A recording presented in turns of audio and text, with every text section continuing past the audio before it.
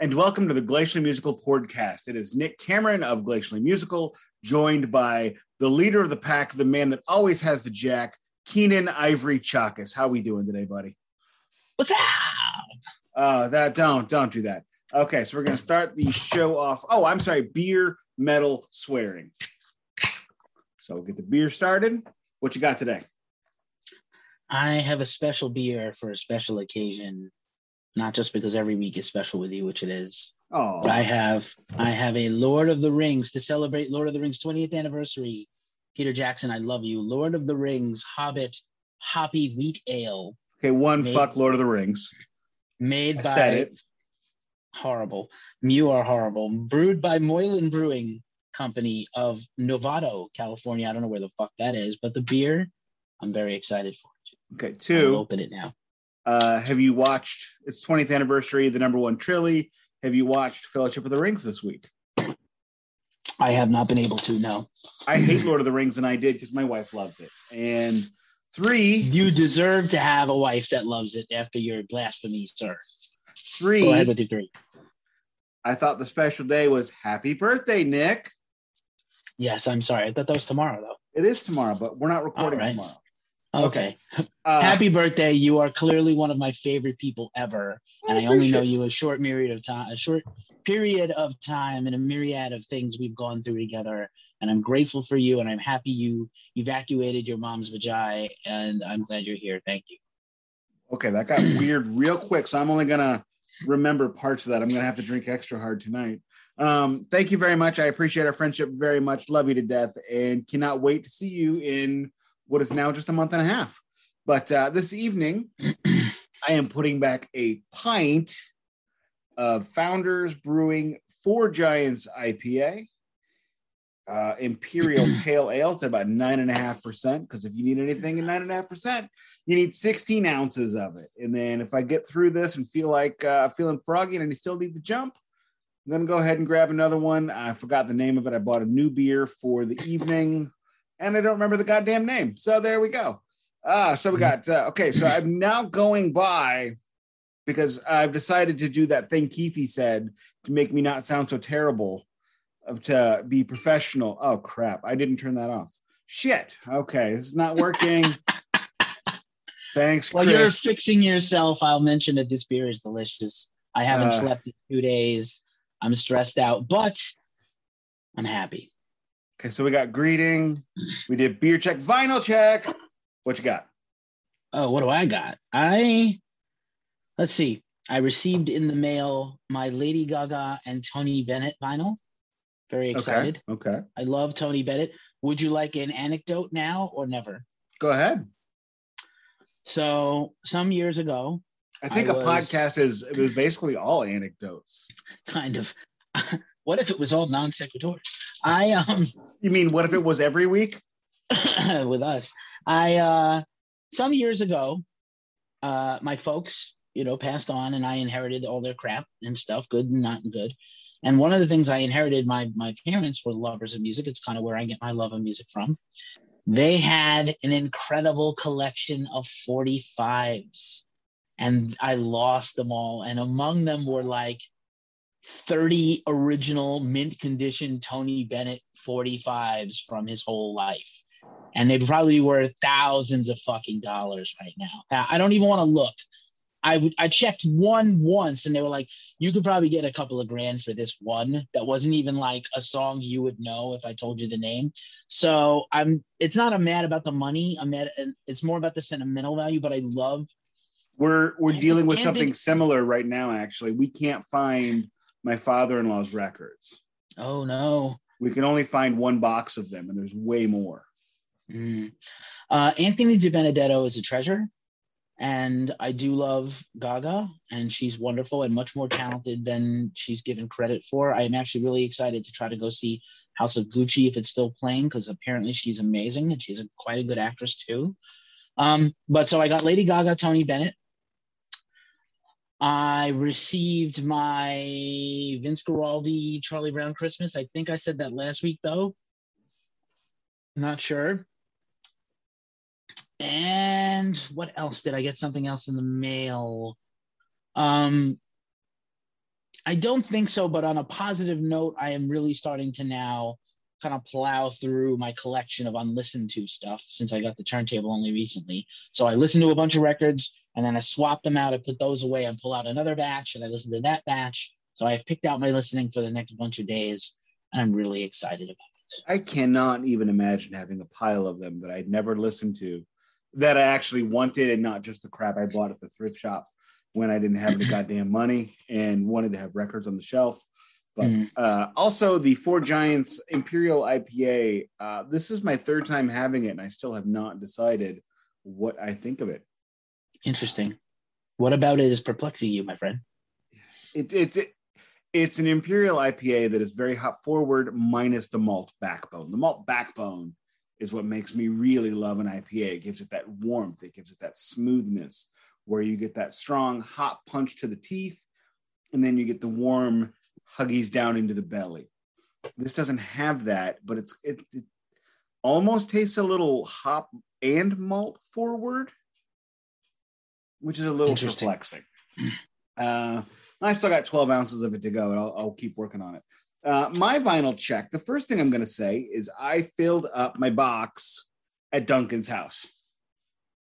So my first box of English records is coming. In so many ways.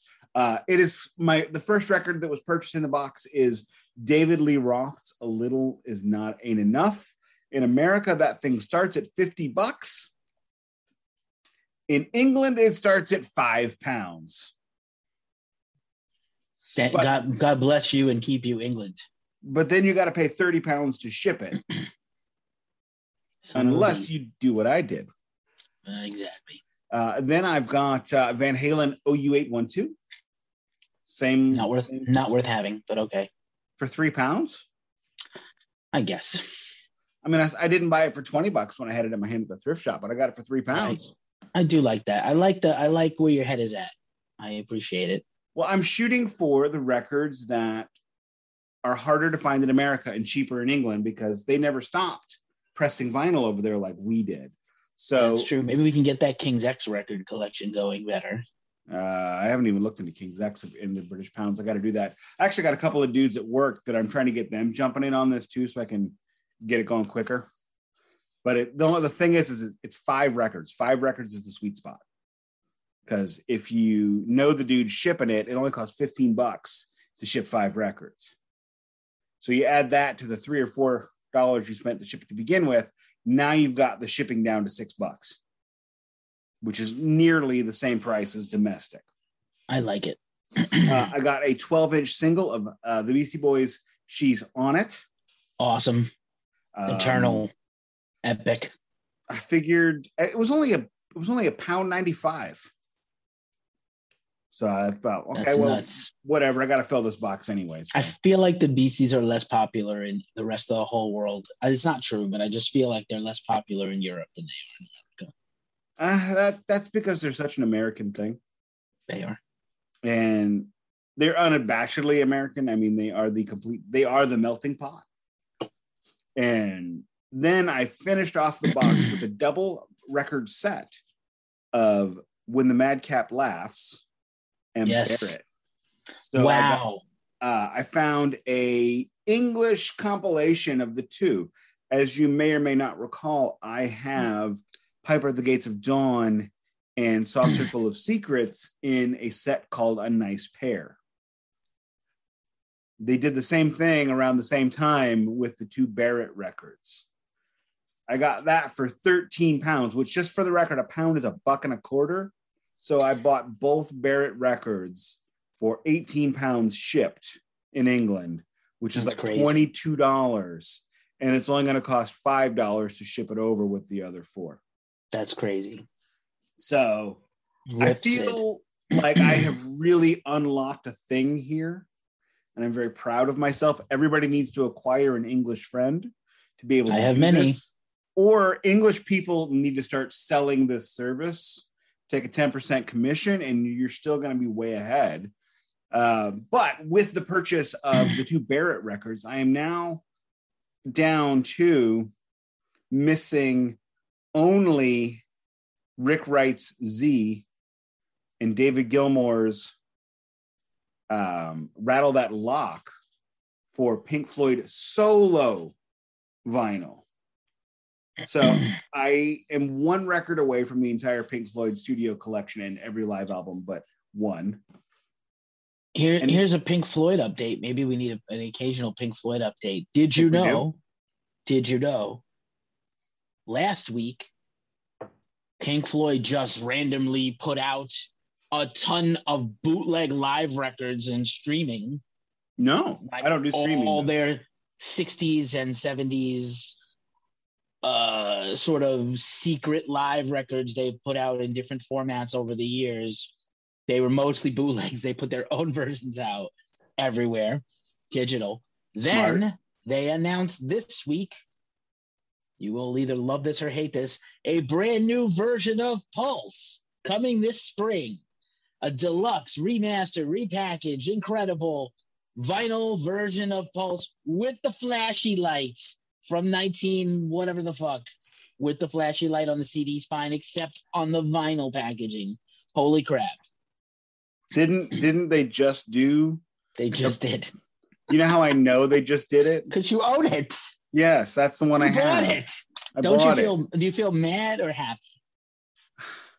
Does it have an extra disc? Are we doing a 5-disc set? It's got some stuff in it that's not like never seen before. Seen rehearsals and extras and some people like that shit. I don't know.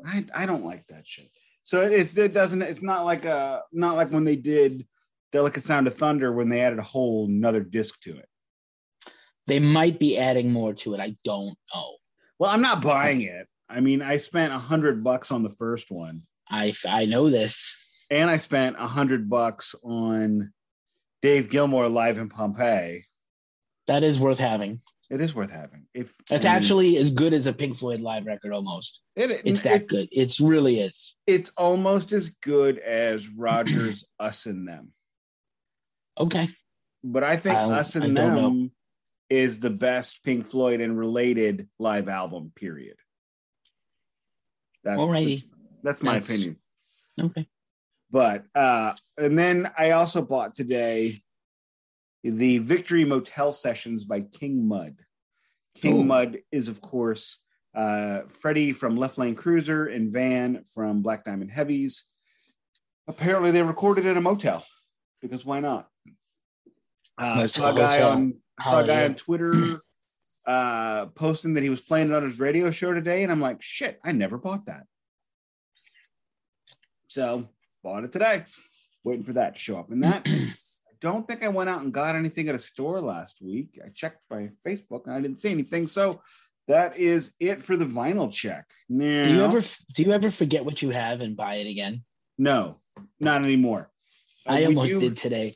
We do have, I think, about 6 copies of Carole King Tapestry. Well, that's worth having multiple. No, it is. It's awful. He's wonderful. I hate that stuff. Anyway, not the point. I'm talking about, mischievous boy crap. But yeah, we bought it like 4 or 5 times at thrift shops, forgetting that we had it. But no, I use Discogs. I use the Discogs site for as much as I do purchasing. I use it for insurance purposes because I have pushing 900 records now, and some of them are quite valuable. Not to brag, it is what it is. And also to make sure I don't buy the same things over and over again. Because I did buy a couple of Eurythmics records twice, not realizing that I had them. Don't mess with a missionary man. I bought an Elton John Greatest Hits that I didn't know my wife had the expanded version of. It's like a 70s Greatest Hits. She had the two disc set. I bought the 1-disc set, not realizing it. I mean, we're not talking like significant money for any of these things. It's not like I dropped not even $10 on any of them. So, but let's see, what are we talking about this week? We are going to do a double down, double dip episode because Keefe was lucky enough and fortunate enough to be in the same city as Metallica. And he went to both of the 40th anniversary shows at the Chase Center. And I took a look at the set list, and I was actually rather impressed for many reasons. I wanted to talk about that a little bit. There's no telling how long that's going to go. And then after that, we're going to do a certain number of best albums from the 90s. We got to see how long it takes to get to that point, and then we'll determine the number accordingly. So that way, I'm willing to go long this week because this is the New Year's Eve episode or my birthday episode, however you want to see it.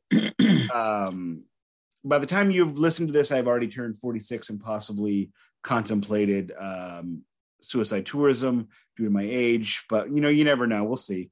Probably not. I'm doing pretty well. So when you hear this, when this drops, it'll drop the day before New Year's Eve. So it really drops on New Year's Eve, and we may go a little long because why not? As it is the day before my birthday, and I am a child and a baby man at heart, I must stay up till midnight. So I still have 4 hours. Probably should not be drinking beer. Probably should be drinking coffee because I'm old. My body hurts so much from this last week and weekend. You have no fucking idea. Why do you think I leave concerts early now? I exited both shows during the final song. There was no encore on either of these shows. We'll get to that though. That's weird. Weird for them. They always do an encore, but I think there was a particular vibe among them. We'll talk about why they wanted to differ these shows from the 30 to 40 and why I don't think they will do the 50, by the way. I think they'll be around for 50. They will not do a 50 show. You do? I don't think. Do I think Metallica will be around for 10 more years? Yeah. Yes. Huh. Okay. In some form. They may be playing less, but they're gonna play. Well, they barely play. Comparatively, they barely play now. Well, it's the pandemic. I think coming in. No, I mean they only play 50 shows a year now. It's a little bit more, a little bit less, but they're playing less. I think. We were joking before the weekend. I had met some friends at Bender's Bar in San Francisco, pretty cool rock and metal bar. And some friends of mine are in town from New York, music industry people, former senior editor of Ghost Cult, who's out of the business now, the editor of Metal Insider, my dear friend Zane. Metal Mark was the former Ghost Cult member. My friend Rodrigo, who shoots for Metal Injection, he's incredible. One of my last shows before the pandemic was standing next to him for Opeth at the Apollo Theater in Harlem, just a foot away from Michael Ackerfeld. It took 20 minutes to get the Opeth drop.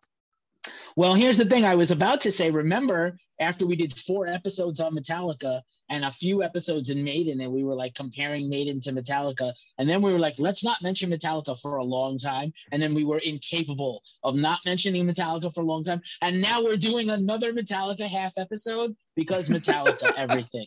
Metallica everything. It's a Metallica Our listeners world. are going to go Metallica. It's a Metallica world, and we're just living in it. Just living in it, bro. And paying large sums of money to James Hetfield in order to be able to do it. Indeed. So the night before, we were talking about the 30th. There were many celebrity guests in town for the show, just hanging out with them.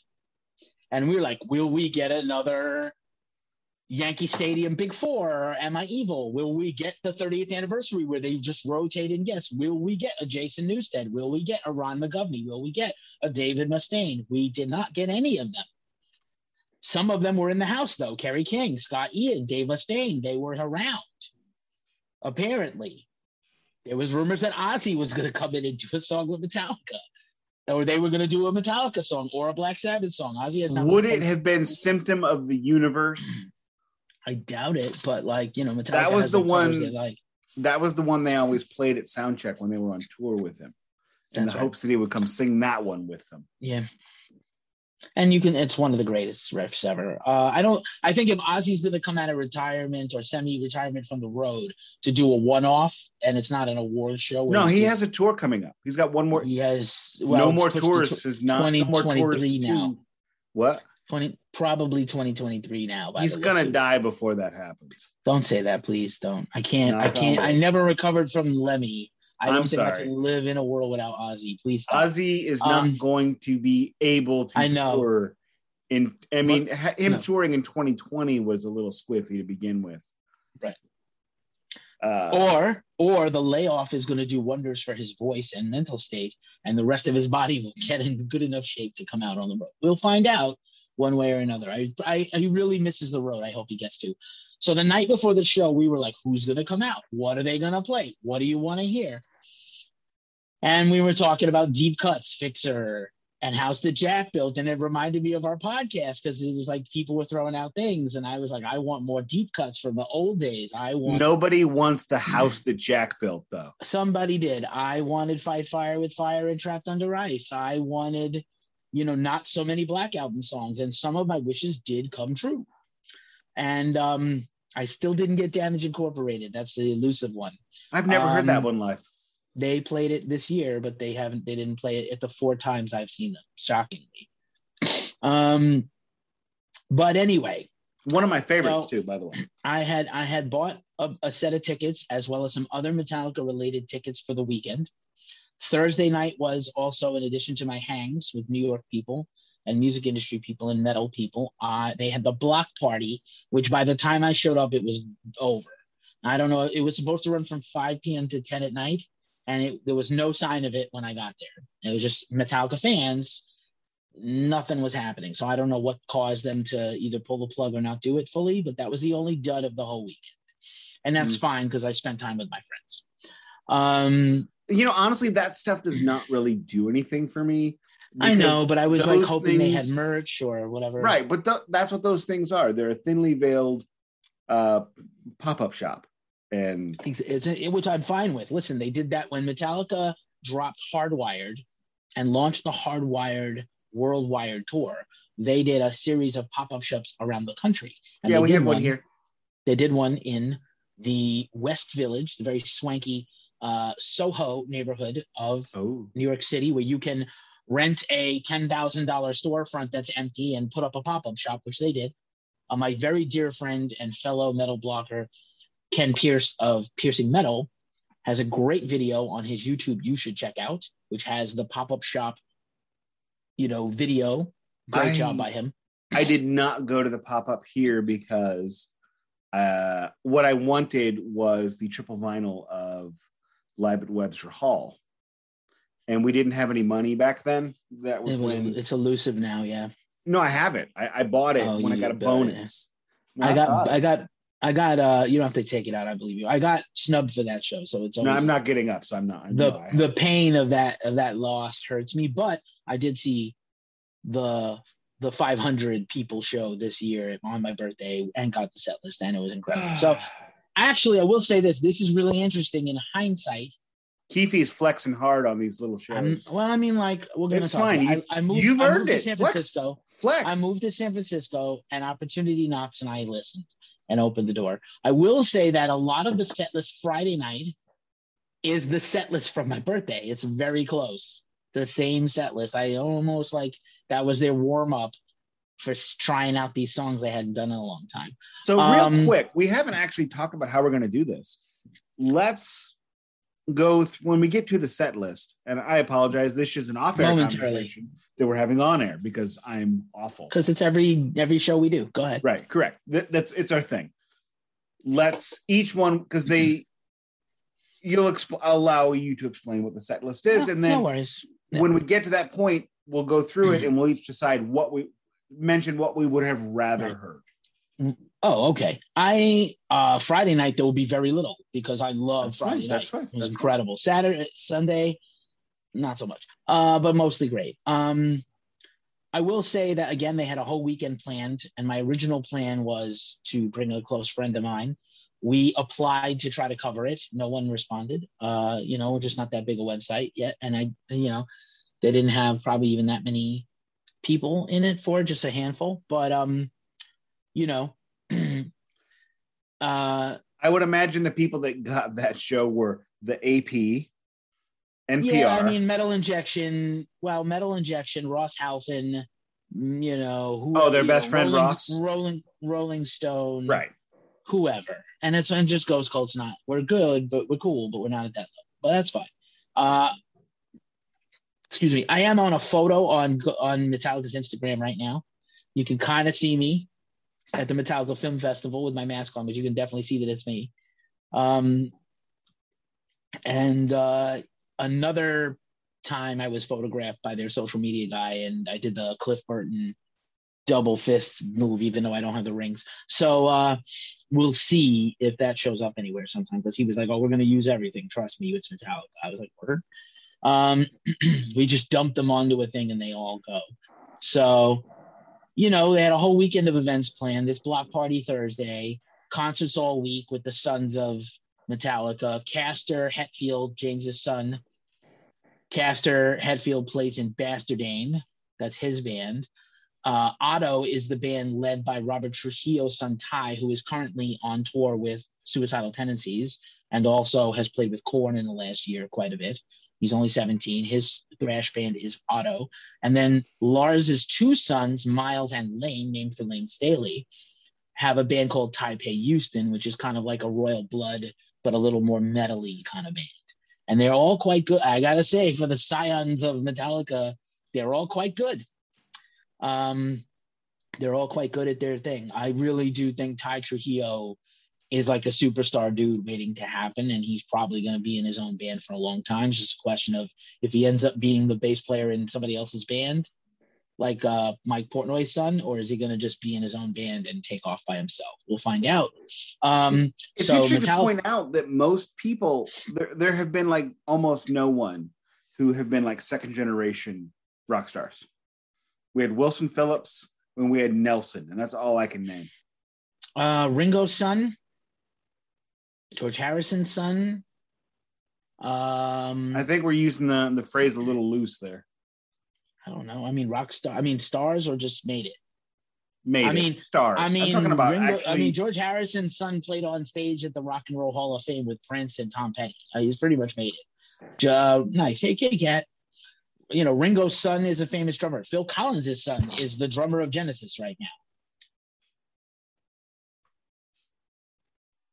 So yes, there have been some second gens, but it's rare. It's not like sporting events. But anyway, moving on. Let's get to the show.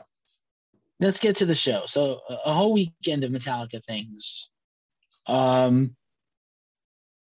would they do? That was the major question. What would they do? I had planned the weekend I was going to go Friday, not go Sunday. Go to the wedding band after the show on Friday, which is Kirk Hammett's cover band. I'll talk about that a little bit. Go to the movie fest on Saturday. Try to do the book gallery, the Ross Halfin Gallery. Couldn't do the book signing, sold out. And then, call it a day and recuperate on Sunday, which I did do some of. But then I ended up going on Sunday. Friday night, I meet my good friend and show buddy, Lori. We go for a drink. We have a beer at the Eagle in my neighborhood in San Francisco, in the Soma neighborhood of San Francisco. And then we Uber over to the Chase Center. I have never been. It is the relatively brand new arena, 2 years old, opened by Metallica as the premier debut event.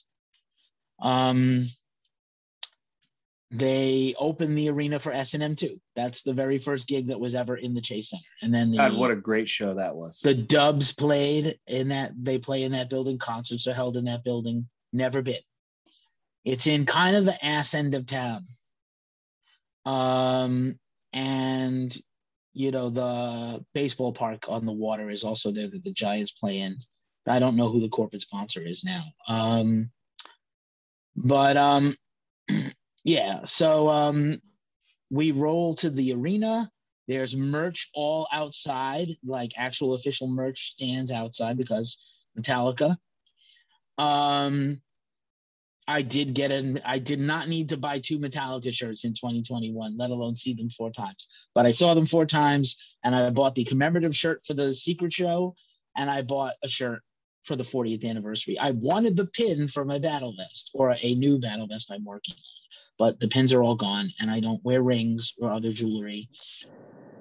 So no other merch for me, just the very expensive 40th anniversary shirt in my size. You can see it on me in the Ghost Cult Weekly Ritual this week or last week, if you're listening to this. The venue is enormous and beautiful. It's very, it's actually, my history in New York City is going to places like the Madison Square Garden and the Meadowlands, formerly the Brendan Byrne Arena or whatever the fuck it's called now. There's a ice hockey rink in Newark that has concerts, and the New Jersey Devils. The Barclays Center in Brooklyn, which I have been to many times in my last few years in Brooklyn and New York, has Nets basketball, concerts, and sometimes hockey. So Chase Center, about 16,000, 17,000 seats, which is usually, in my experience, smaller than your old-time arenas. But now I guess they're putting in more seats in the boxes to compensate. So it's a lot more. When our arena opened in 94, it held 20,005. Now it holds 19,100. Right. So actually, it's probably less than that now. We get in pretty quickly through the vax line. No one was allowed in the show unless you were vaccinated, which made me feel good. And we got in pretty quickly. Tickets on my phone to deter scalpers, especially because Metallica has been involved with scalpers and scalping. Complicit. A lot bit, like all big bands, but they really went out of their way to try to make this hard for scalping bots and scalping people to get tickets. And they did it kind of by a lottery. When I was growing up, I always wondered, why is scalping illegal, blah, blah, blah. And now that I see what's happened, and it's become a cottage industry, and basically we're all getting fucked. So yeah, I get it. Like I said, I'll say this. I appreciate Live Nation. They have been an advertiser on Ghost Cult through one medium or another. However, at the same time, the people who control the monopoly on ticketing should not own the venues and the advertising for those venues. I think that's really nefarious. But anyway, so Chase Center, not a bad seat in the house. It's gorgeous. It's huge. I don't do $18 garbage beers. I don't do $50 glasses of, whiskey or tequila.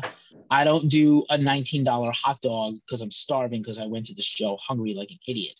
So I was already pretty lubed up. I had a pretty bad day of work. I worked a 10-hour day, by the way, before going to Metallica. I worked a 10-hour day on like almost no sleep. I was hammered. I was starting drinking at like 4:00 p.m. Pacific. I was already hammered by the time I got to the bar for one more beer. Got in an Uber, went to the show. It's very steep, the Chase Center. It's very steep. So you go around a little bit like the Guggenheim, like a couple of levels of round, and then up, up, up. So we got up the stairs. The Guggenheim. We are going real fancy. Yeah, well, I'm from New York, so that's what we do. So we get to our seats. And we're high up, and only, they're playing kind of in the round, but it's really a square on a diagonal. And so as long as you have visibility of 3 corners of the 4, and anybody playing in the far, far corner is kind of cut off because there's big video screens that kind of encroach into the sight lines. However, with all the videos and video screens and the overload of sensory things going on in the arena, you really didn't feel like you missed much. And so sometimes James or Kirk or someone would be in that far corner and you just kind of see their feet and hear them, but you didn't feel like you were lacking. No opening act as a band, but they had DJ Lord from Public Enemy and also formerly of Prophets of Rage as a DJ, and they had comedian and radio personality Dean Del Rey, who is a Bay Area person, who is a metal fan, hyping up the crowd, which was great. He is funny as fuck, and he also has a show sometimes on Gimme Metal, which I have also hosted a show on, so terrific. You would be a good host on there. I was going to say, why haven't they done me? Well, I can put you in touch. Anyway. Keefy knows people. I do know people. So, we're waiting for them to go on, and they come out and kind of greet the crowd and, hey, great to be here. Thank you for sharing this with us. This is going to be really special. You have no idea what we have in store. Again, at this point, anything could happen. So there's, DJ Lord and Dean Del Rey get off, they clear off the turntables, and they start showing this intro video of the history of Metallica. And every time you think you've seen every single piece of history from the band, you are wowed by some other archival shit that they have up their sleeve, hiding somewhere that you have never seen before. And of course, you want to see the Day on the Green. Hi, say hi to Cliff. Hi, Cliff. You want to all see those classic things. You want to see the classic photos. You want to see the Metallica house in El Cerrito. You want to see Mustaine. You want to see the videos. You want to see Cliff. You want to see McGovney. You want to see it. But they always have new stuff. So they have this whole big montage video to open. And then their opening intro music for a while has been my favorite AC/DC song of all time. It's A Long Way to the Top if you want to rock and roll. Super apropos for this band. Very. Especially as they get older. And then the typical Metallica opener, The Ecstasy of Gold, comes on with a brand new video opening. And the video has a narration for the first. Normally they show, I don't know if you're a fan of spaghetti westerns or the Good, the Bad, and the Ugly, and Ennio Morricone. No, I'm a fan of the Kurosawa movies they stole from. I got you. Cool. Ron, excellent. Seven Samurai, excellent. So Sergio Leone, Good, the Bad, and the Ugly. There's always this scene that they play that this music comes from. Metallica has recorded a version of this. They did it on S&M. But now they have a brand new opening movie montage with narration from none other than huge metal fan, handsome guy, and superhero cartoon comic book actor Jason Momoa of Game of Thrones, Dune, and other things. He was metal. In Game of Thrones? I didn't know that. He's in the first season of Game of Thrones. We never watched Game of Thrones for reasons that I won't go into. No problem. But his voice, he's got a deep, bassy voice. And Metallica, for 40 years, have been the band that has blah, blah, blah. He was at the final Slayer show, like singing with Pantera and Slayer. So, not too shabby. Or, sorry, Phil and Samo and Slayer. But not too shabby. And he's friends with Anthrax and things like that. So he does his voiceover. Super dramatic. The whole crowd is going nuts. And then the band comes on. And here's what they did. And now I will talk about the whole weekend for a second. What could they do? They did the 30th anniversary week of shows in 2011, 10 years ago. 30 years of the Black Album in 2021. 10 years since the Big Four at Yankee Stadium and the Big Four shows, more or less 10 or 11 years. 30 years since the Russia concert. So many firsts, so many majors in Metallica's life. What could they do to ring in 40? And it turns out, I think, after the experience of playing those sort of all-star, star-studded shows in 2011, they wanted to kind of just cowboy up and play them by themselves as they are now in these shows and do a career-spanning set list both nights, touching on each album. That is a beautiful beer. Is that another one of those beers you've been drinking or a new beer? No, this is the Red Venture IPA by Sagatuck Brewing. Never had it. Decided to buy a new beer at the store today just for tonight. That's great, man. I wish we were drinking the Enter Night Pilsner or the Black and Whiskey. I've never had the Black and Whiskey, but the Enter Night Pilsner is terrible. I had the Black and Whiskey on my birthday. It is not a shot whiskey. It is a sipping whiskey.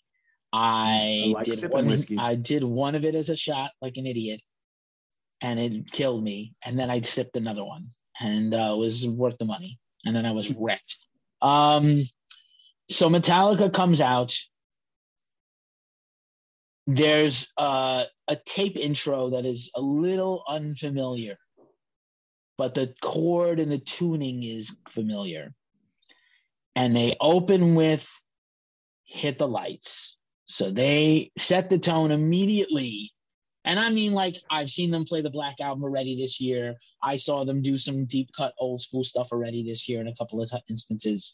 What could they do? Could they do all of Kill 'Em All? Were they going to do the whole Black Album again? I'm glad they did. I love this approach. This is brilliant shit. They open with Hit the Lights. As I texted you or messaged you, anything pre-1991, anything tuned to standard E, anything old school with the old James vocals, it's a little hard for him to, hit these notes. A lot hard for him. And he's not adjusting with age, and they're not tuning down too much. And they are tuned down, but they're not tuned down enough.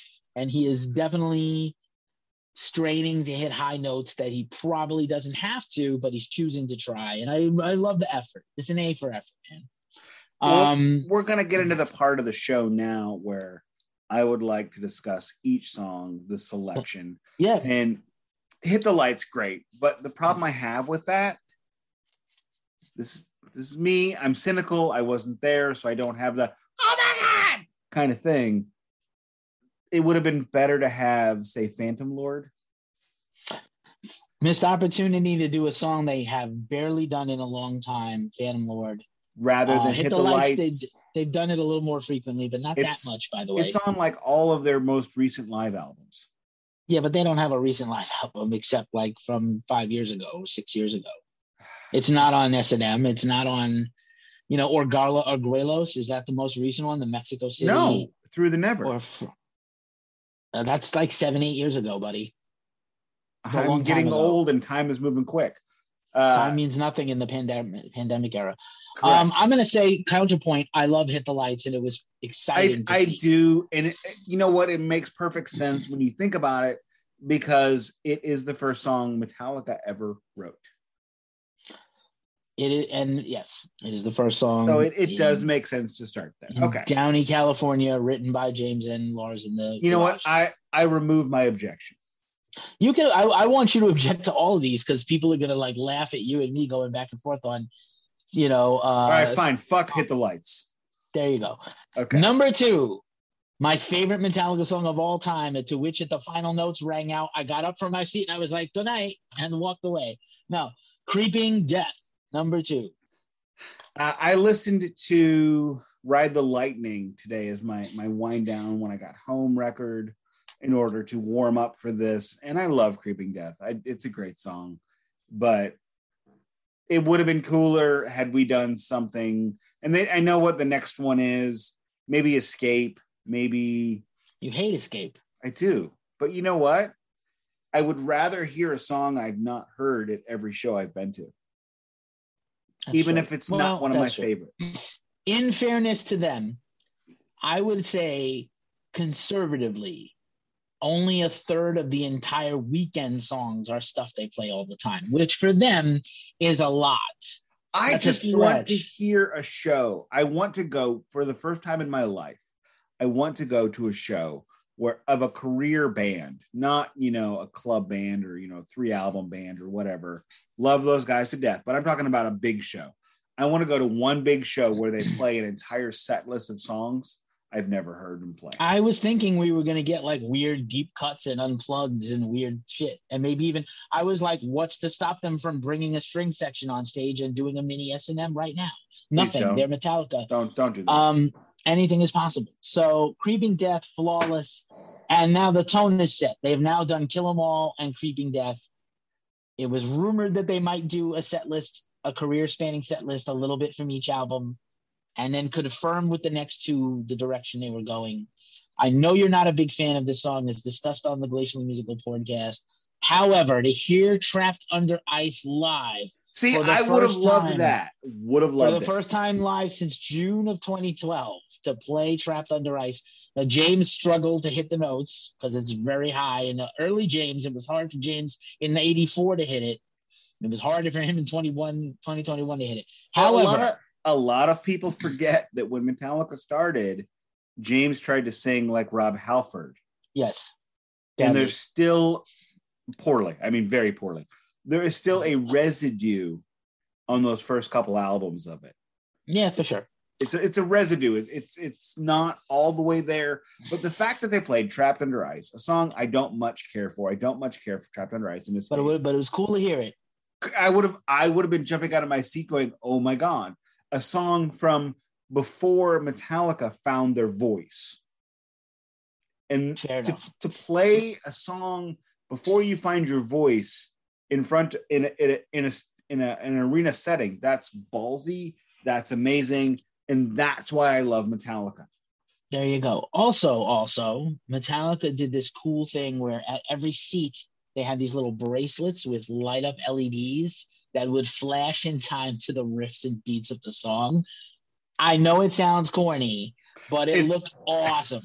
It's corny, but I think that would be great for like a third of the show, maybe not the whole show. Yeah, not every song, but the first few songs, and then sporadically later on. All right, fair. And I'll point out when it did because it took me a minute to figure out how to get mine to work Okay. and put it on and shit. So now Hit the Lights, Creeping Death, Trapped Under Ice. You have never seen a Metallica show with that opening three, maybe ever, and certainly not in 35 years. Number 4, cementing the tone of the evening and the direction of the set list for the night. Welcome Home Sanitarium, the full version, which they never play anymore. It would have been better. Damage Inc. or Leper Messiah. I agree. Or Disposable Heroes. Or the thing that should not be. I've seen them do the thing that should not be incredibly live. I think I've seen that. I think I saw that. And it's also. I think that was on the Reload tour. I could be wrong. It's also a really good song for Lars. By the way, just some performance notes. So James crushing it on guitar, struggling a little on the vocals early with the older songs, but he worked his way into shape. Great frontman, greatest frontman, actually.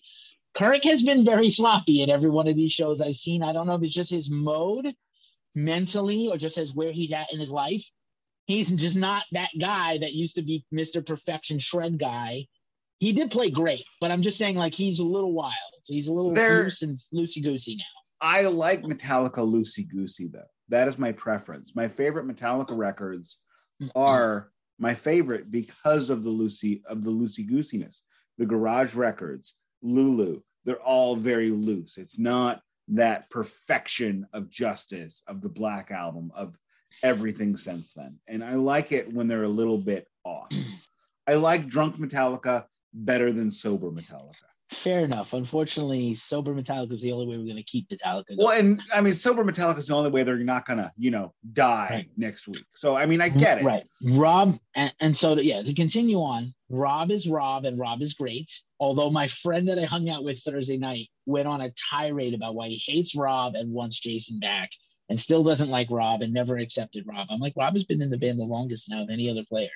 You can't doesn't matter because he's been on the least recorded output.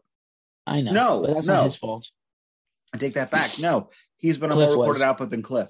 Yeah. That's crazy. But it is crazy. But, Cliff did 3 albums of abject classics in 2 years. He died. Yeah. And then he dropped dead. Right. Then he dropped dead. And I killed. I don't hate the fact that Jason's not there anymore. I would prefer Jason to Trujillo, but I have no issues with Trujillo. Yeah. No. Rob is excellent. Trujillo's been on, in my humble opinion, 3 great albums. I love everything he's done, including Lulu. I'm a big Lulu fan. Nobody else is, and that's fine. I don't care. Horrible. But fuck you. Moving on. Fuck Lulu. I'm getting to my point though, which is that who is the star of the weekend? Rob. Lars. Lars is the fucking star. As Nick almost chokes on his beer. You can't say that when I'm taking a sip. Was the star of the weekend. He was great. Now I know that he is cheating, and what he does is we discussed this ad infinitum in a previous series of podcasts. He kind of stops playing sometimes. He'll stop partially and sort of play. But I'm gonna tell you, he was exceptional this weekend. Live, if you get the job done, you get the job done. If we can have a one-armed drummer and Def Leppard, Lars can play some triggers. Whatever, I don't care. There you go.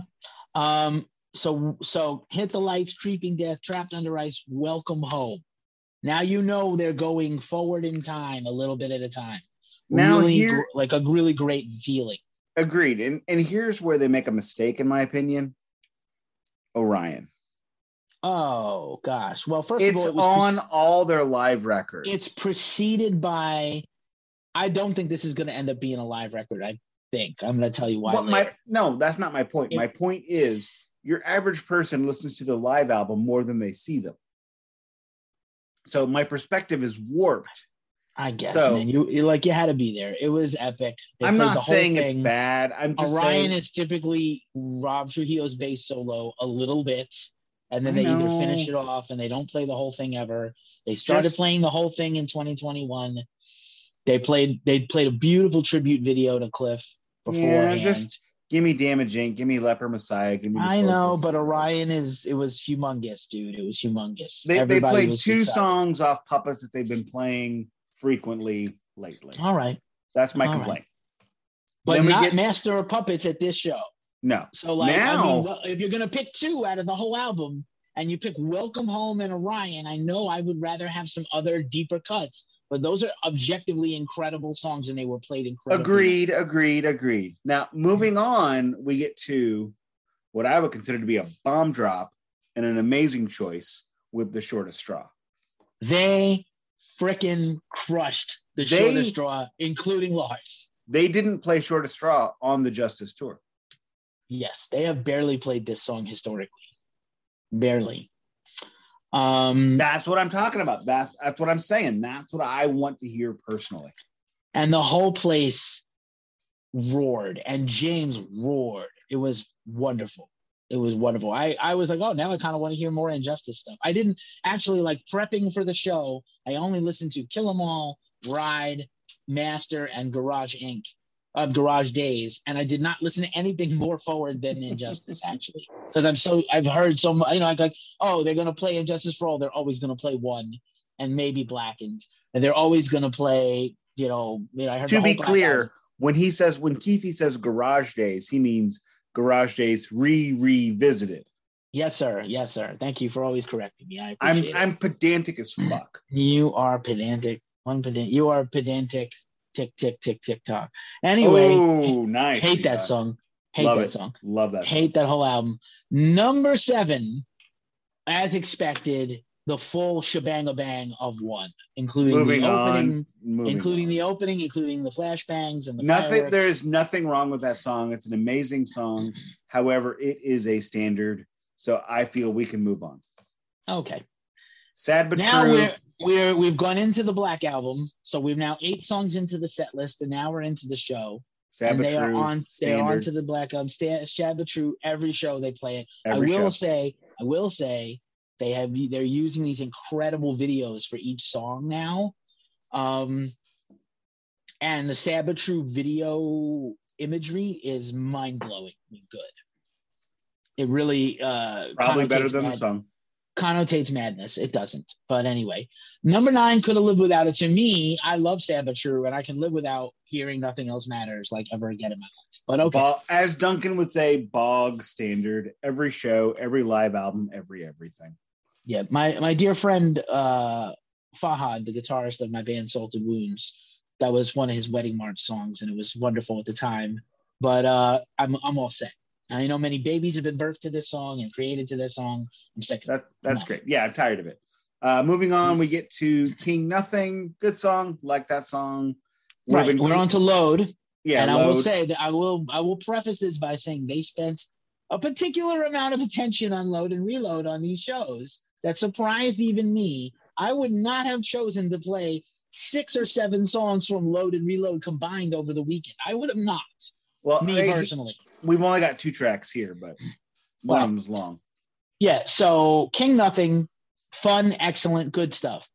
Then heard it 1,000 times. Now we go. Holy shit, dude, Fixer. They have never played all of Fixer live. They played a little bit of it before, like a jam for 2 minutes. Mm-hmm. They played the entire thing, and James joked afterwards. You can tell we never played that one, right? Because it's hard to do. James fumbled a little vocally, but generally speaking, Fixer was one of those things. Was like, can they just play Fixer? We were talking about it the night before this show. They played it. They had a special visual for it that was like a motif of the Load and Reload album artwork, kind of come to life a little bit on the screens. Lars killed it. Kirk killed it. Rob killed it.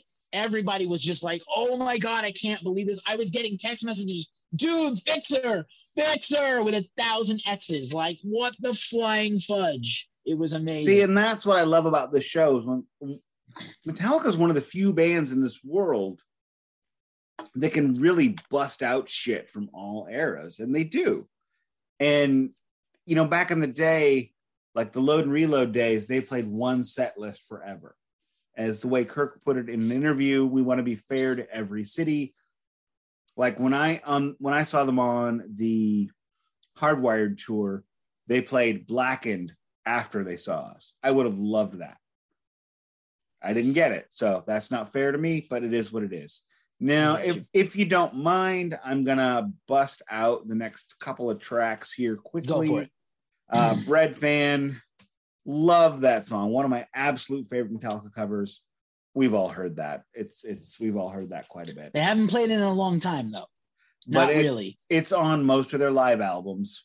Right. For those that don't know, they used to open with So What and close with Bread Fan for a long time. And during the last 5 years, they would open with Bread Fan. So it's even recent. No Leaf Clover, okay, cool. That's neat. Frantic, okay, cool, great. They fucked up the opening, by the way. They had to restart it after they fucked it up. It was great. Yeah, they don't play that much. I like Frantic. And then we get on to The Day That Never Comes.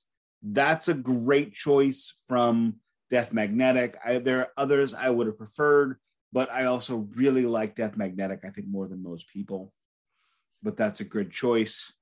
Then we get into Spit Out the Bone, which not a fan of that one. Unbelievable. It's the best song on that album, Hardwired, by a mile. The best song. We can I want to tell you this. So a couple of things. I have to riff a little bit on this song. Go ahead. I had a feeling, an inkling, looking at the clock and knowing that Kurt had to run across town to play his other gig.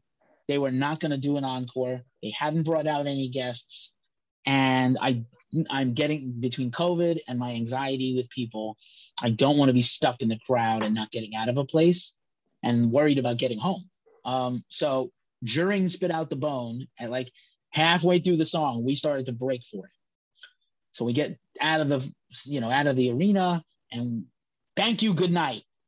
And then it's silent. So we know we didn't fuck up and we ran for the hills. Spit Out the Bone is the best song on Hardwired. Historically, the last song on a Metallica record usually points in the direction of the next one. Maybe not anymore because they're not making records one after another anymore. Spit Out the Bone's incredible.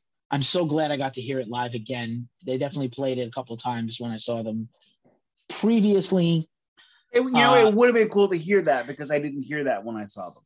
16 songs, a few from each album, nothing from Lulu, thumbs up. No, if you're counting Garage Inc. with Bread Fan. Anyway, a little bit from every album. I really was blown away by between Fixer and honestly Spit Out the Bone and Trapped Under Ice and the full performance of Orion and the full performance of Sanitarium, which is a song I grew up performing and playing as a teenager, and other things they played that I really liked. I thought it was a fantastic show. Frantic is just personally, I don't like that album, but I can't lie. It's a pretty decent song and the people seem to love it. I like those songs live. I don't like them on the album. I just don't think that whole album works. But anyway, I'm just really quickly. That's fair. I'm going to give you the 2-minute review of the rest of my night after that show. Hard to get an Uber out of a place where 20,000 people just got out of, or 16,000 people. But I managed to get an Uber, drop my friend off, and take another Uber further across town to the Fillmore, the famous Fillmore, or the Fillmore West, as it used to be called. It is a historic, wonderful, great venue. I had never been. I didn't know it was still there. Still there, still showing shows every day. The whole place is like a museum of rock and roll. If you ever come out here, you have to go to any show just to go walk around in there for a minute. There were many metal celebrities in the room. Obviously, Kirk and Rob went right to the gig from the arena. The other bands opened, including Hetfield's son, Castor, and Bastardane was one of the openers. Another opener that Metallica handpicked as, I forget the name of, but all the people come from the show, busloads of people. The Fillmore only holds, I don't know, not even 1,000 people, probably 500, 600 people, maybe a little more, maybe a little less. They wait for everybody to get in. So I scoot across town, takes me maybe an hour to go between shows. Haven't missed the Wedding Band, which I bought tickets to see. They were immediately sold out. The Wedding Band is Kirk Hammett's covers band that started as a wedding band for a rich person that wanted them to play a wedding, and now is a band that plays gigs. We all get online. They check Vax cards. We get in the venue very quickly. Okay. And it's a pretty amazing night. I get a beer. I get a little bit of wedding band merch, including some commemorative pics in a tin. And Whitfield Crane is hanging out because he sings with the wedding band. Whitfield Crane of Ugly Kid Joe and formerly Life of Agony and other bands. Kirk Hammett's band is made up of Robert Trujillo, Mark Asakeda of Death Angel, Doc Coyle of God Forbid, and a horn section and some other people. So 2 lead singers, 2 guitar players, sometimes 3, Rob Trujillo on bass. They're all wearing tracksuits. It was really funny. And a lot of people, you know, like I know the news reported it as like Kirk Hammett and Rob Trujillo's heavy metal band that does covers, but really the majority of their set list is not rock and metal. It's funk and R&B songs from the 70s and 80s. So they played Jungle Boogie by Kool and the Gang, and they played Word Up by Cameo, and somebody next to me is like, isn't this a Korn song? Are they covering Korn? No, asshole, they're not covering Korn. I know that some people were put off by the soul and funk and R&B of it all, but like they did it wonderfully. And then they played, you know, War Pigs and Back in Black and, you know, whatever. So like there was some great stuff. Heaven and Hell. That show, San Francisco does not have late night concerts. So this show started at like 1. The beer was cut off at 10 to 2. And the show, they did 2 sets. And I somehow stayed for the whole second set and left during the last notes of the final song, Heaven and Hell, which I do not need to hear another band cover Heaven and Hell ever again. But anyway, I stayed till the very end. I got an Uber home. I passed the fuck out. I woke up at 9:30 in the morning and went to the Metallica Film Festival at the Kabuki AMC, which was a rock and metal venue and the same stage of the main theater of the Kabuki where we saw Metallica films all afternoon is where Metallica and other bands played in the 80s. Crazy shit. Crazy shit. And then I ended up going to the Metallica Ross Halfin photo gallery, which wasn't set up really great, but the photos were great. Didn't do the book signing, no money. And then I went to see Spider-Man, also on no sleep. And then I slept. I finally slept like all day Sunday. And then I got a last minute free ticket to go Sunday night. Because my life is, as much as I think sometimes my life is shit, my life is really blessed and charmed. And I don't throw those words around often. I'm going to take a quick break and let you talk for a second while I have to go get another beer. Oh, well, I want another beer. But go ahead. I will talk for a minute because I like my own voice. So now we are moving in. I can keep these headphones on and listen. Go ahead. Wow, that was really professional. Fucking professional as shit. So we are now headed into night 2 of the 40th anniversary. And the great thing for me about night 2 is that night 2 was a wholly different set list. And I was looking at it today at work while I was waiting for this to happen. And I had to Google some of these songs. Not many, because I love Metallica. But yeah, I had to do a little bit of Googling to figure out what some of these songs were. And that is a testament to this band that we're talking about. They were able to do in 2 nights 32 different songs. And when you think about all of the other bands in the world, I have never seen anybody do anything like that, and which to me is absolutely amazing and love it to death. Thank you for permitting me a beer break. I will have thoughts in a second. I am going to drink a brand new beer I've never had before, Oscar Blues Thick Haze IPA. I was very close to buying an Oscar Blues Old Chub just so I could go, look at this, it's delicious. But I know. I'm going to try to get one this week. I regret that because I bought 2 IPAs. 2 6ers. This is actually also pretty good. I have gotten like addicted to IPAs. I almost never get anything else. Interesting. Yeah. Very good. Okay, let's move quickly because we are going crazy. We are not going to have time to get to the 90s. No, night 2. So no expectations, free ticket, basically almost in the same spot of the arena I was in the night before, except 20 rows up. So whatever, I'm in the rafters. Don't give a fuck. Free ticket, you know. I get in after tickets. I get it. Yeah, so do I. I get in after some consternation because my buddy who gave me the free ticket shot the show. So I look forward to seeing his photos on Metal Injection, and but also look for my review on Ghost Cult tomorrow of the whole weekend. But By tomorrow, he means 8 days ago. Right.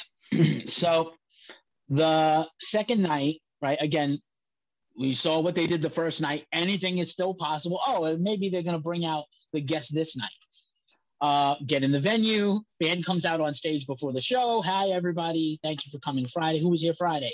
Who's excited for tonight? We got a completely different set. Now, we were tipped off at the film festival by one of their guys from their HQ.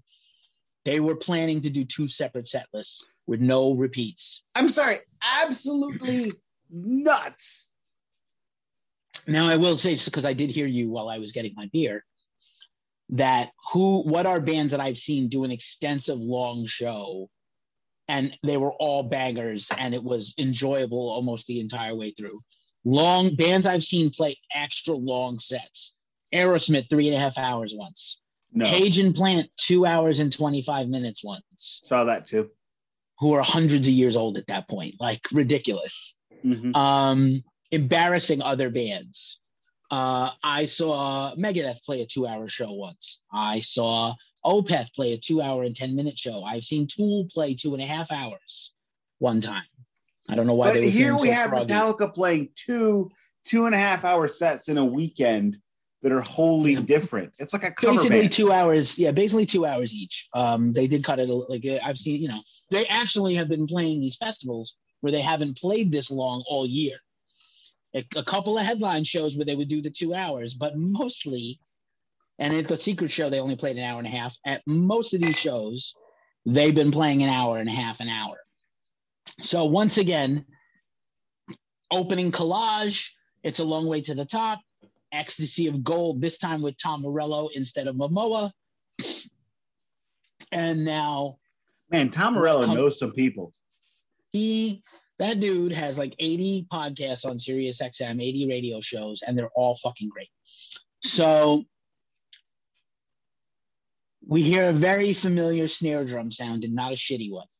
Real quick, fuck it. For the first time, third beer, because we are really going on. Is this a Chubb beer or? No, this is a Squatters Double IPA, Pink for Cancer. We kind of started late because we were having technical issues that nobody knows about except us. So, like, technically, we haven't been recording that long. We just started. Oh, no, we have. We are now at 1 hour and 15 minutes. Well, damn. All right. And we still have 2 bits to go, basically. All right, pal. So the familiar drum intro begins, and maybe I'll let you name the songs and then I'll just comment so we go faster. But they open with Hardwired to Self-Destruct. Love that song, awesome. Which, I mean, that song is a great nod to their past and an eye to the future. Love that song. If you don't like that song, you probably don't like Metallica. Very true. With Hardwired to Self-Destruct, there's not a whole lot of deep cuts that they could really go to because they have played that fucker all the way through for the past 5 years and just really rammed it and reamed it and licked it and called it a day. So no complaints there. None. Now we move on to The End of the Line, a great track off of Death Magnetic, which I prefer Death Magnetic to Hardwired because of one reason, and that's Kirk's guitar riffs are on that record and they're not on Hardwired. Riffs and solos all over Death Magnetic. I'm gonna say Death Magnetic is, and there's audio issues with that album, we know. It's not on vinyl. Not if you get one of the later vinyl presses. Oh, maybe I'll try to get a later vinyl pressing. I'll have you direct me to one I can get. Death Magnetic is almost underrated. It's so good. And really, they could have played almost anything from this album, and I would have been excited. But to play The End of the Line, which perfectly and thematically goes perfectly with Hardwired. It's, works thematically. Oh, that's dope. Showing off. Always. End of the Line is great. James crushed it vocally. Seems to be like one of his favorites. They have not played that song in 10 years since the Hardwired debut concert when they played it. When they got to Hardwired, they kind of gave up on Death Magnetic. They kind of pulled that old-timey band kind of thing where each album, they play their new album and they play their classics, and the last new album, fuck it. They didn't pull the Iron Maiden thing, which Iron Maiden doesn't, give up on their records at that so quickly. Which was one of my complaints about when I saw them is We got basically half the Black Album and nothing off Death Magnetic and nothing off Load, but whatever. Moving on, we go to Dirty Window, which is one of the songs I was talking about, where I have no recollection of this song. I cannot place it. I figured it was off Saint Anger because I never listened to Saint Anger because Saint Anger sucks ass. It's got great songwriting. No, and just, yes, it does. I will go to my grave that those are good songs recorded by morons. Look, a good song. If you have a bunch of ideas and you don't know how to make them into cohesive song, forcing them into cohesive songs is a bad idea. Right. Especially for masters of the craft. If you gave the fur lease to a drunk hobo, it would come out like Saint Anger. Yeah. And as a person who's gotten drunk with hobos, I know. Like literal hobos. I'll tell the story on the podcast one of these days. This song sucked. It was their first time playing it in exactly 10 years. I still don't care. It sucks. All right. Well, moving on with the suckness, we now head into I Disappear. I Disappear is a great track if you watch the video on your television, not through your stereo, so where you don't really hear it so good. You're like, oh, wow, new Metallica, because it's been a minute. But the song is not that great. They played it, which is awesome, but don't do that again, please. There was an intro tape. They did play the music video on the screens, which I had remembered was like, oh, this is a Mission Impossible 2 thing. That's what this is. Dear Metallica, you can't write quickly. Don't write for soundtracks. Yeah, it sucked. It sucks. These two songs were a definite dead spot in the night. Then it took off epically in a much better way. Then we head into Am I Evil, which we all know Am I Evil. Tell me, was it the whole song, right? It was the whole version. Which is like 78 minutes long. It is the very long original version that's 9 minutes long. Well, it has a 3-minute guitar solo, which has 4 notes for 3 minutes. It's got a big long break and a very fast riffy thrash part. The first time they played it live since August 10th, 2013, and since they had played all of Am I Evil for the first time all the way through since the 30th anniversary concerts. Right. 10 years earlier.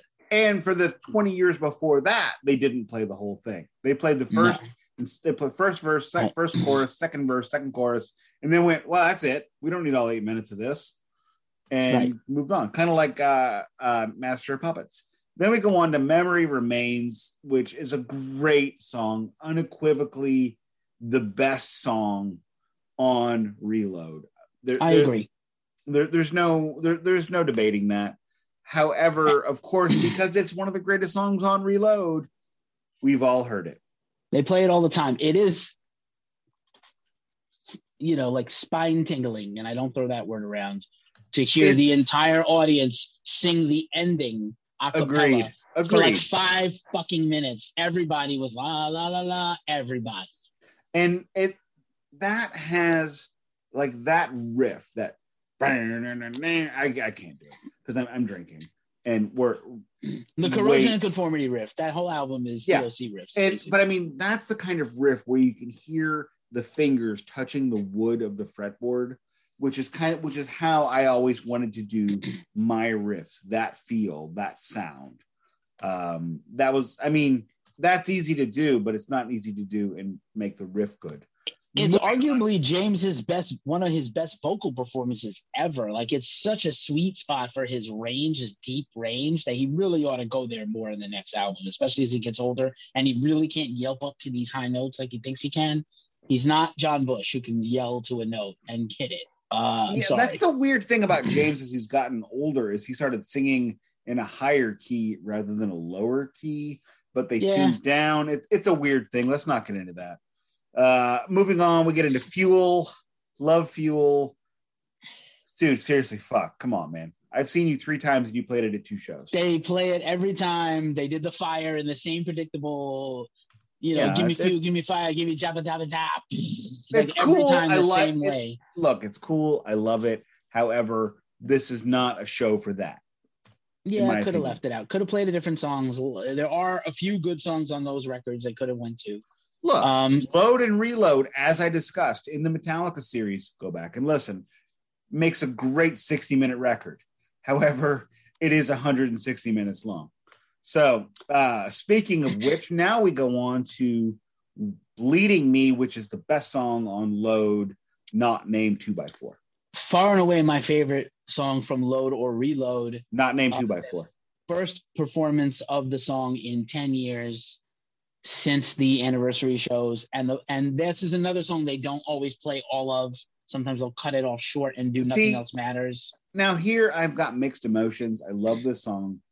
However, I have seen it more than once. So it just makes it a little bit questionable. It's been a while, questionable. Well, now we get into... Can I just interject for a second and say that as much as I also love the song, so it was very powerful to me, James seemed to personally be really animated and ad-libbing and extra-ing this song. Okay, and at the very end of it, he said, I don't know about you, but this was really cathartic for me to play that song. And he was very overcome for a second. I thought he might cry. He was feeling it. Also, can I say it was epic, dude? That is Kirk's best solo. One of his best. No, sure. That is his best solo. It's the one that has the best feel, the best technique, and the least amount of wah-wah. Moving on to Wasting My Hate.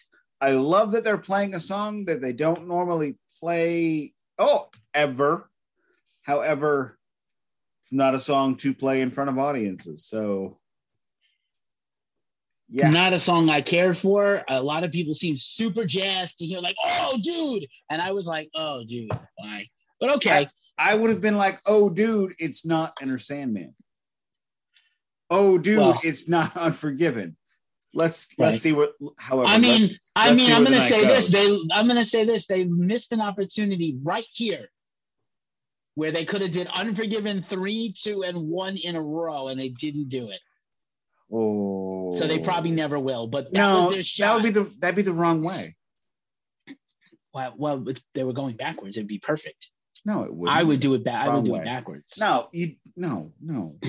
What the fuck? Well, when would you do it? You couldn't do it the other week. Why couldn't you do it the other day? I guess you could have did it Friday. Anyway, so the memory remains, Fuel, Bleeding Me, Wasting My Hate, and then into the Black Album. And I'm gonna say, as I love the Black Album. I saw them do the entire Black Album the last time I saw them.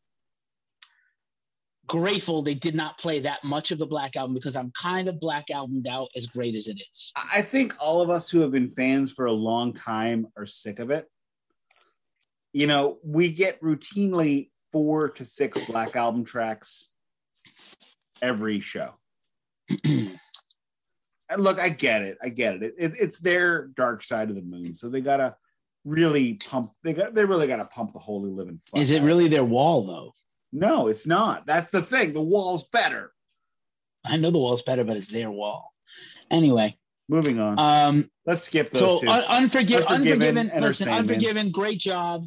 Enter Sandman didn't need it, but I understand why they have to play it.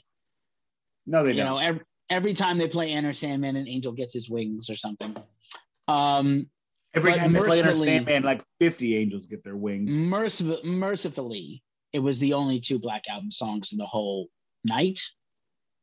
So I'm really not going to complain.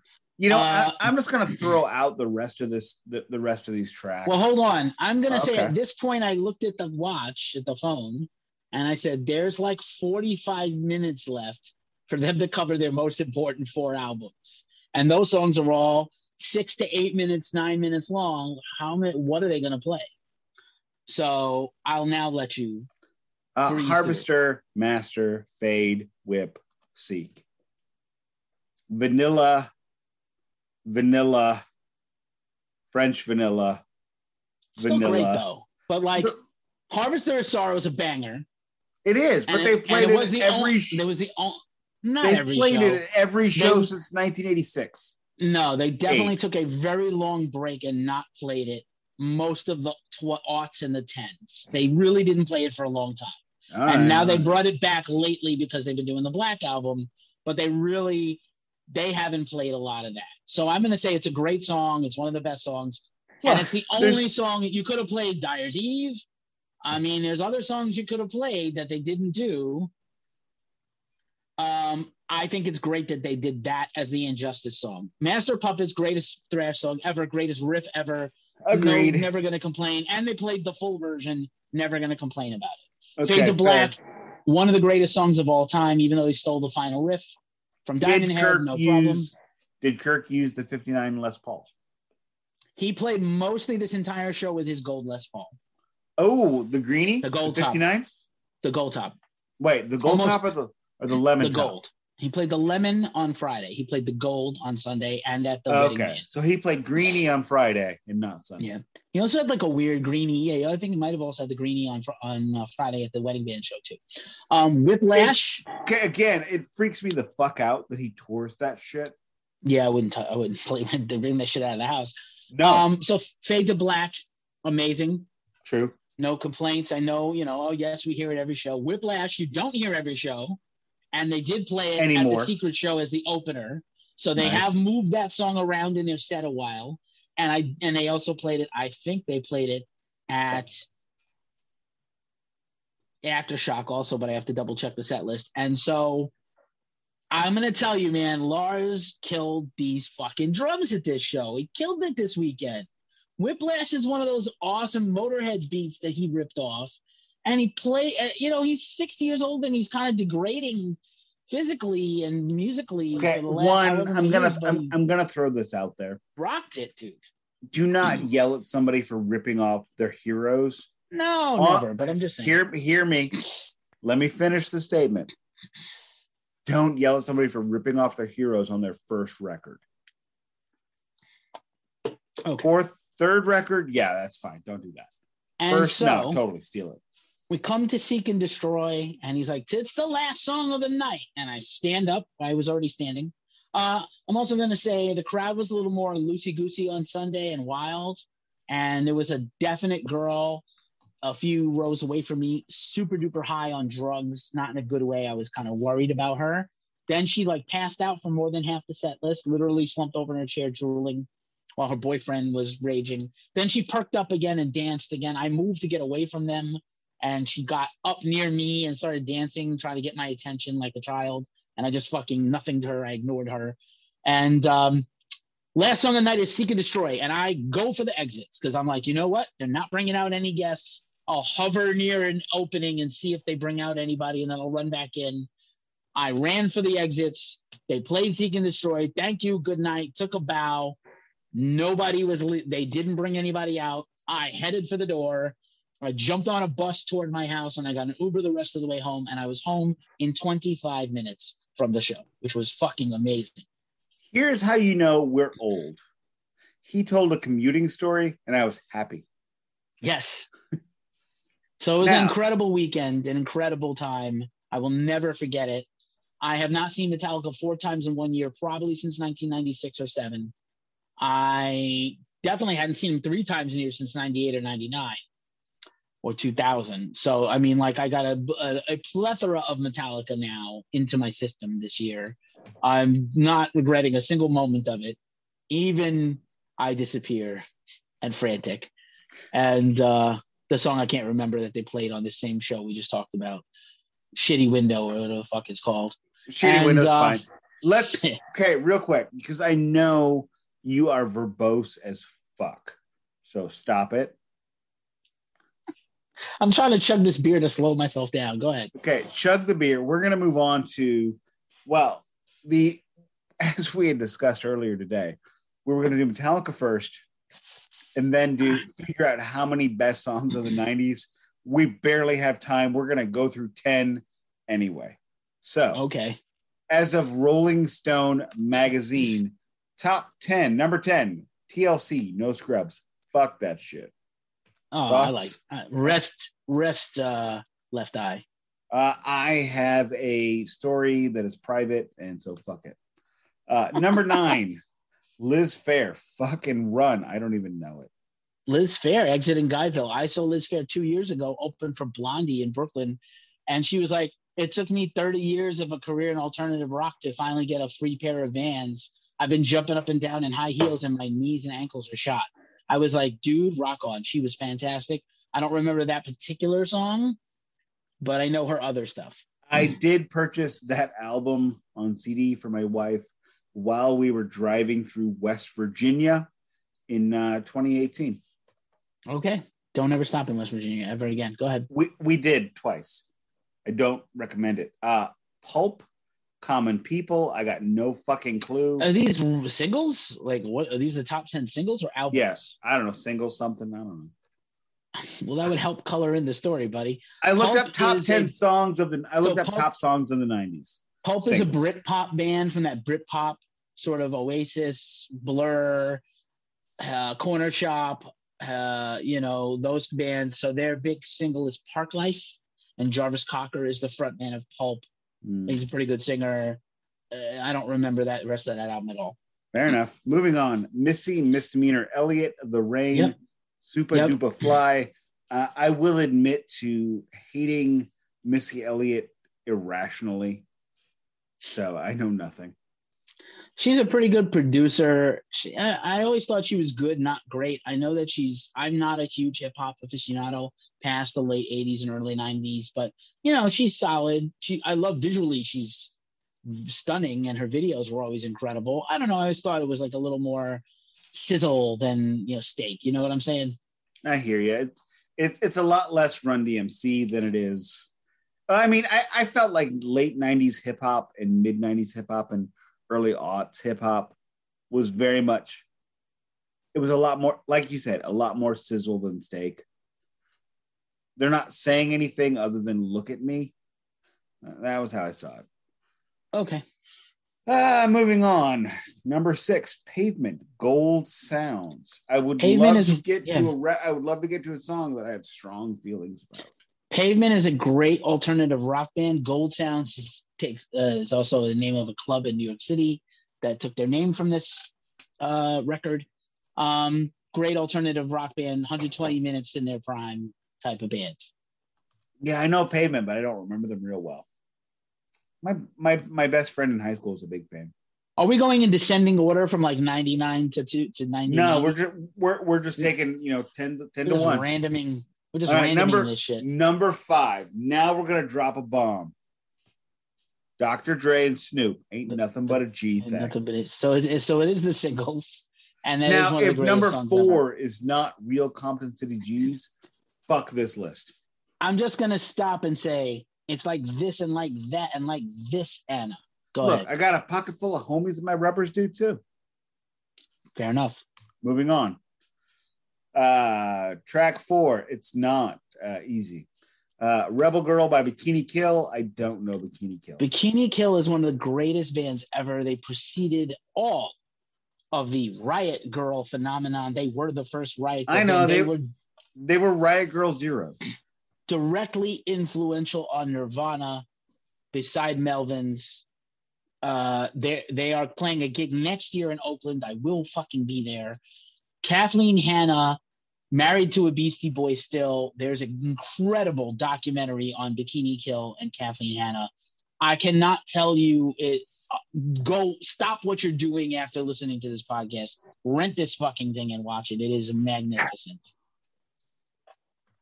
After. Okay. Number 3 of the 90s.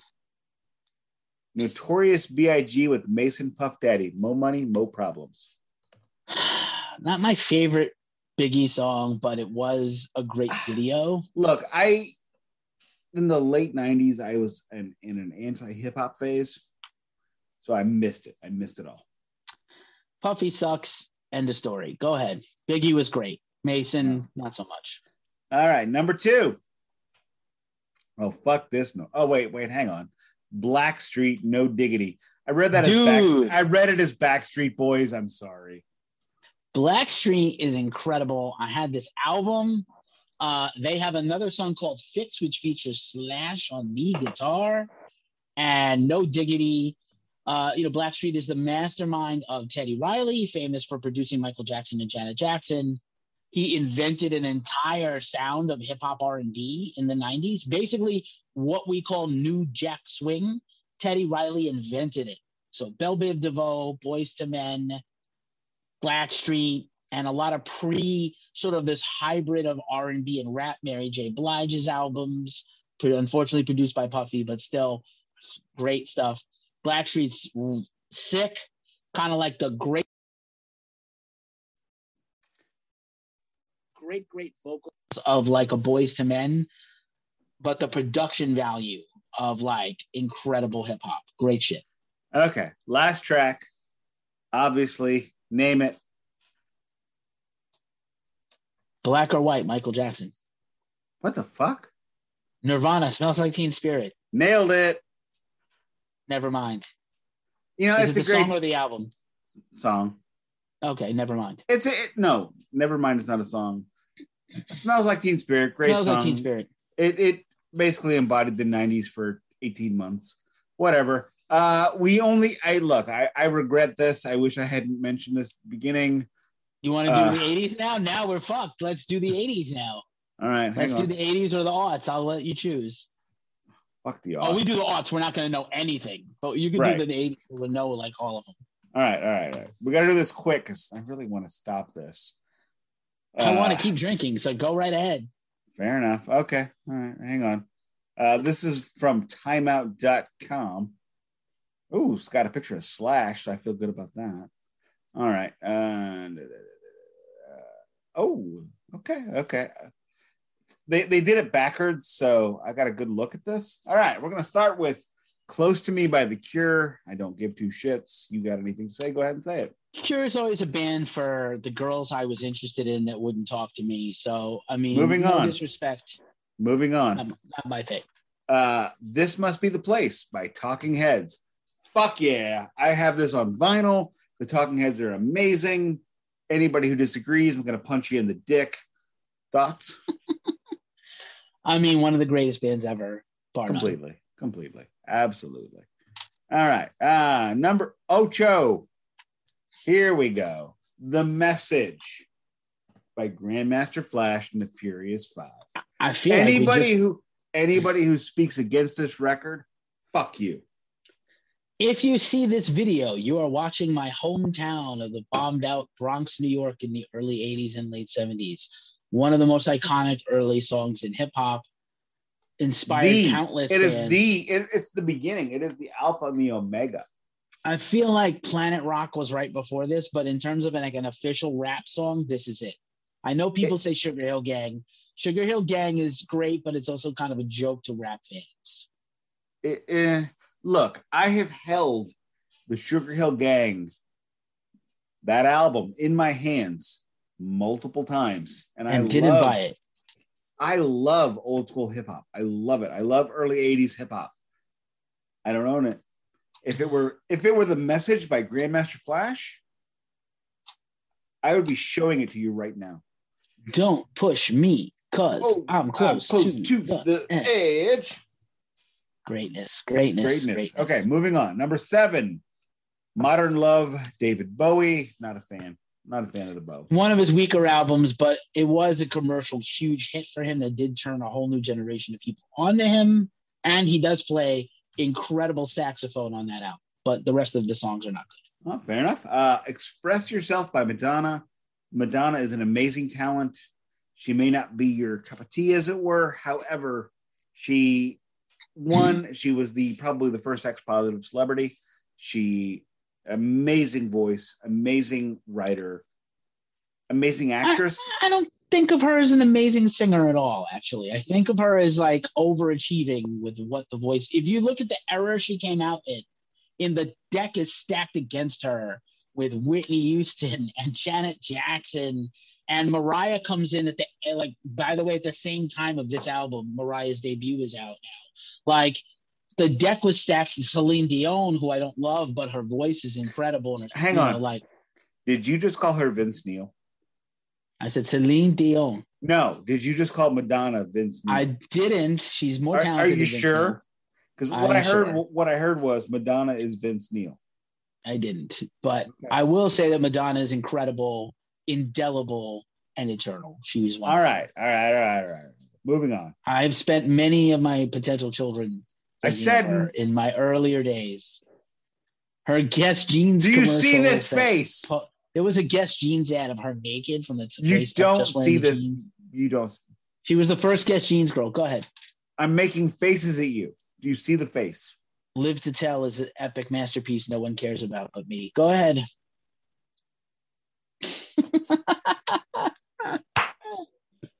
Moving the fuck on. What songs are on that album? Vogue? I don't know. Express Yourself. We're not Like a Prayer. This is You asked for it. Go ahead. No, I did not. 70s next. Go ahead. Going off the rails on this crazy podcast. I will mute the fuck out of you. I won't. When you diss Keith, you diss yourself.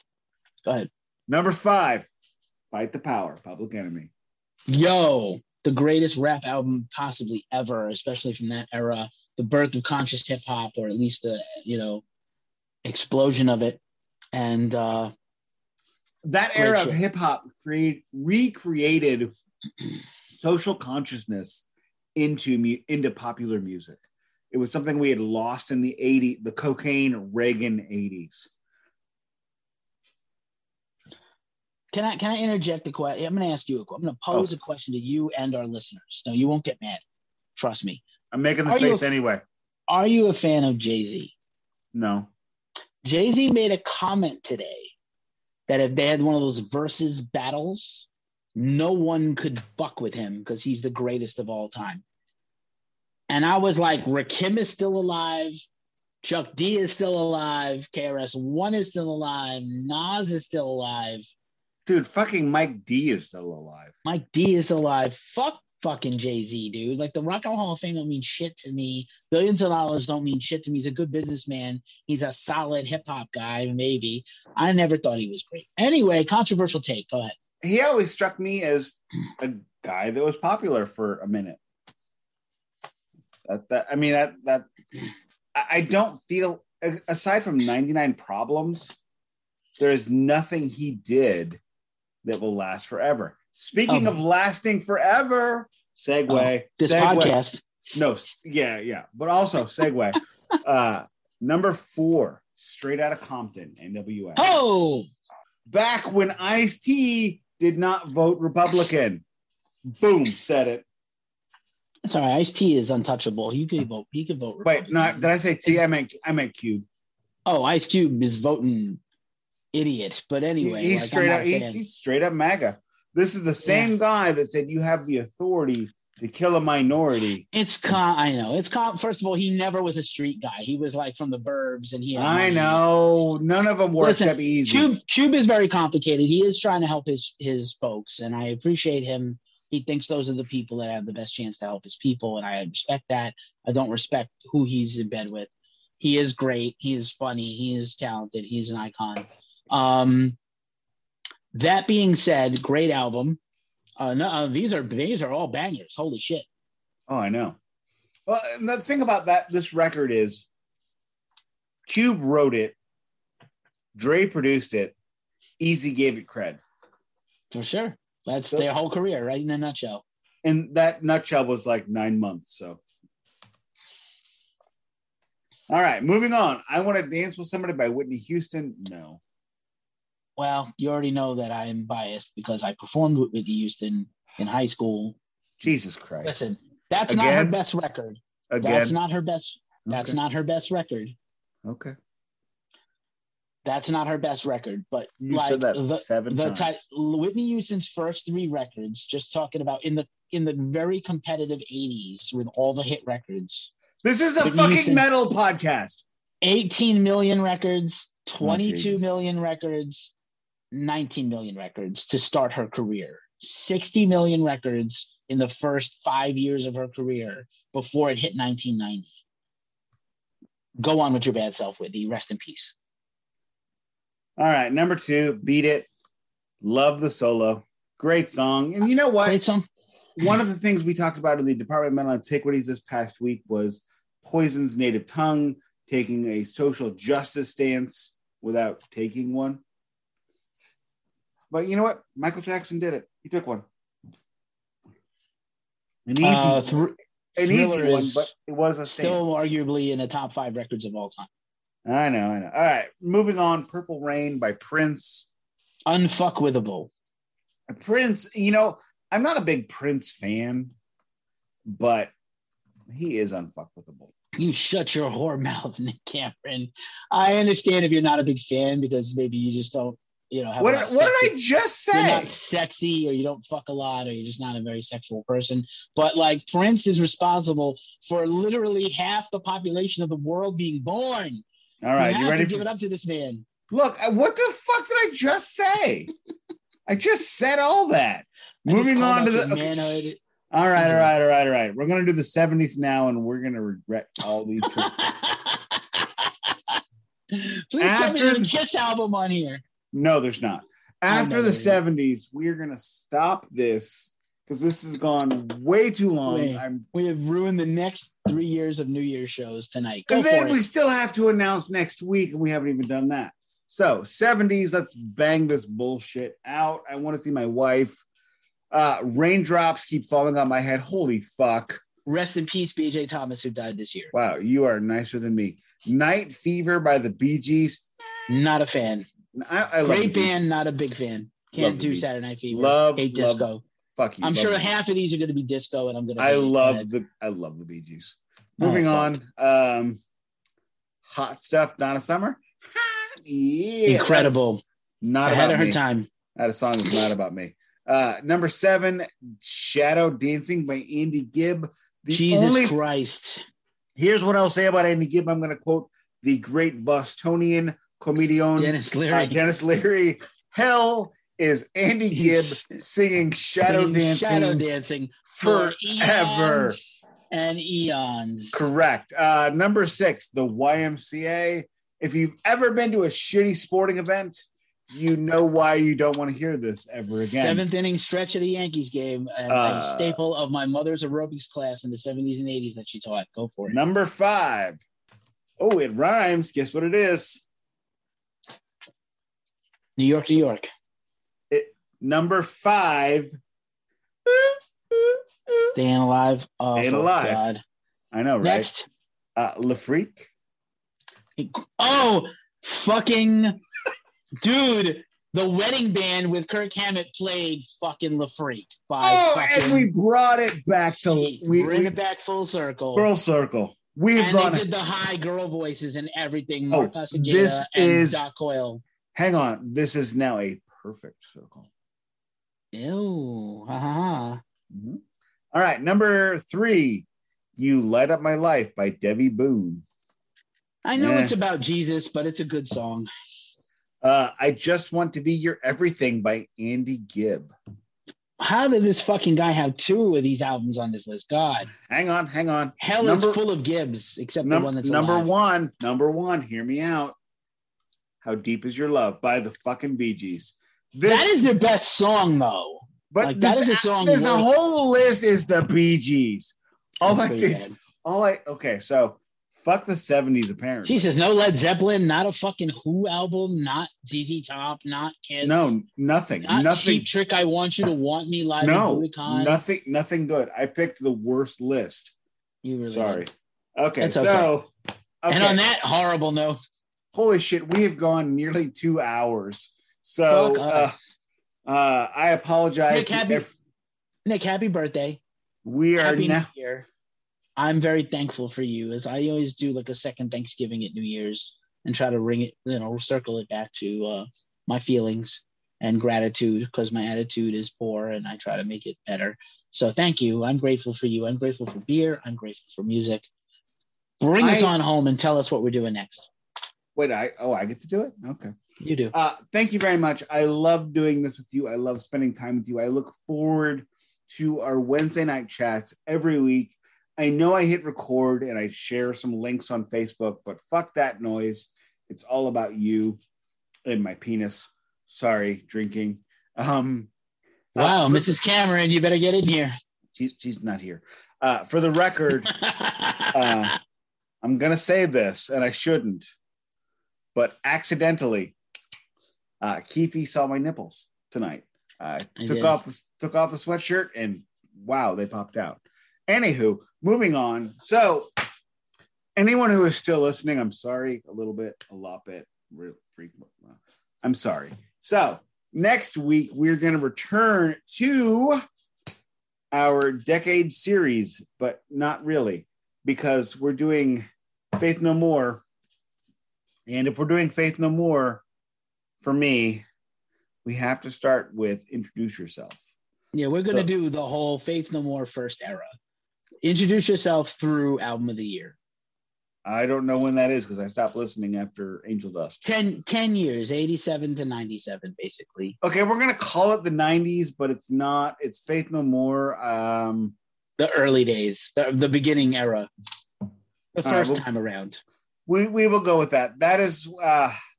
it's going to have a very sad final episode, I promise you. I will say one more time. I am sorry to everyone who listened to everything past Metallica. I'm not. I think this is hilarious. But I'm also drunk. Tomorrow I'll be regretting all this. I'm going to go see The Matrix hammered. I'm going to regret this tomorrow morning when I wake up, but tomorrow when I'm eating my $50 steak for my birthday at a new steak place, I will not. And that is the Glacier Musical Podcast. It doesn't play in Peoria. Fuck Peoria.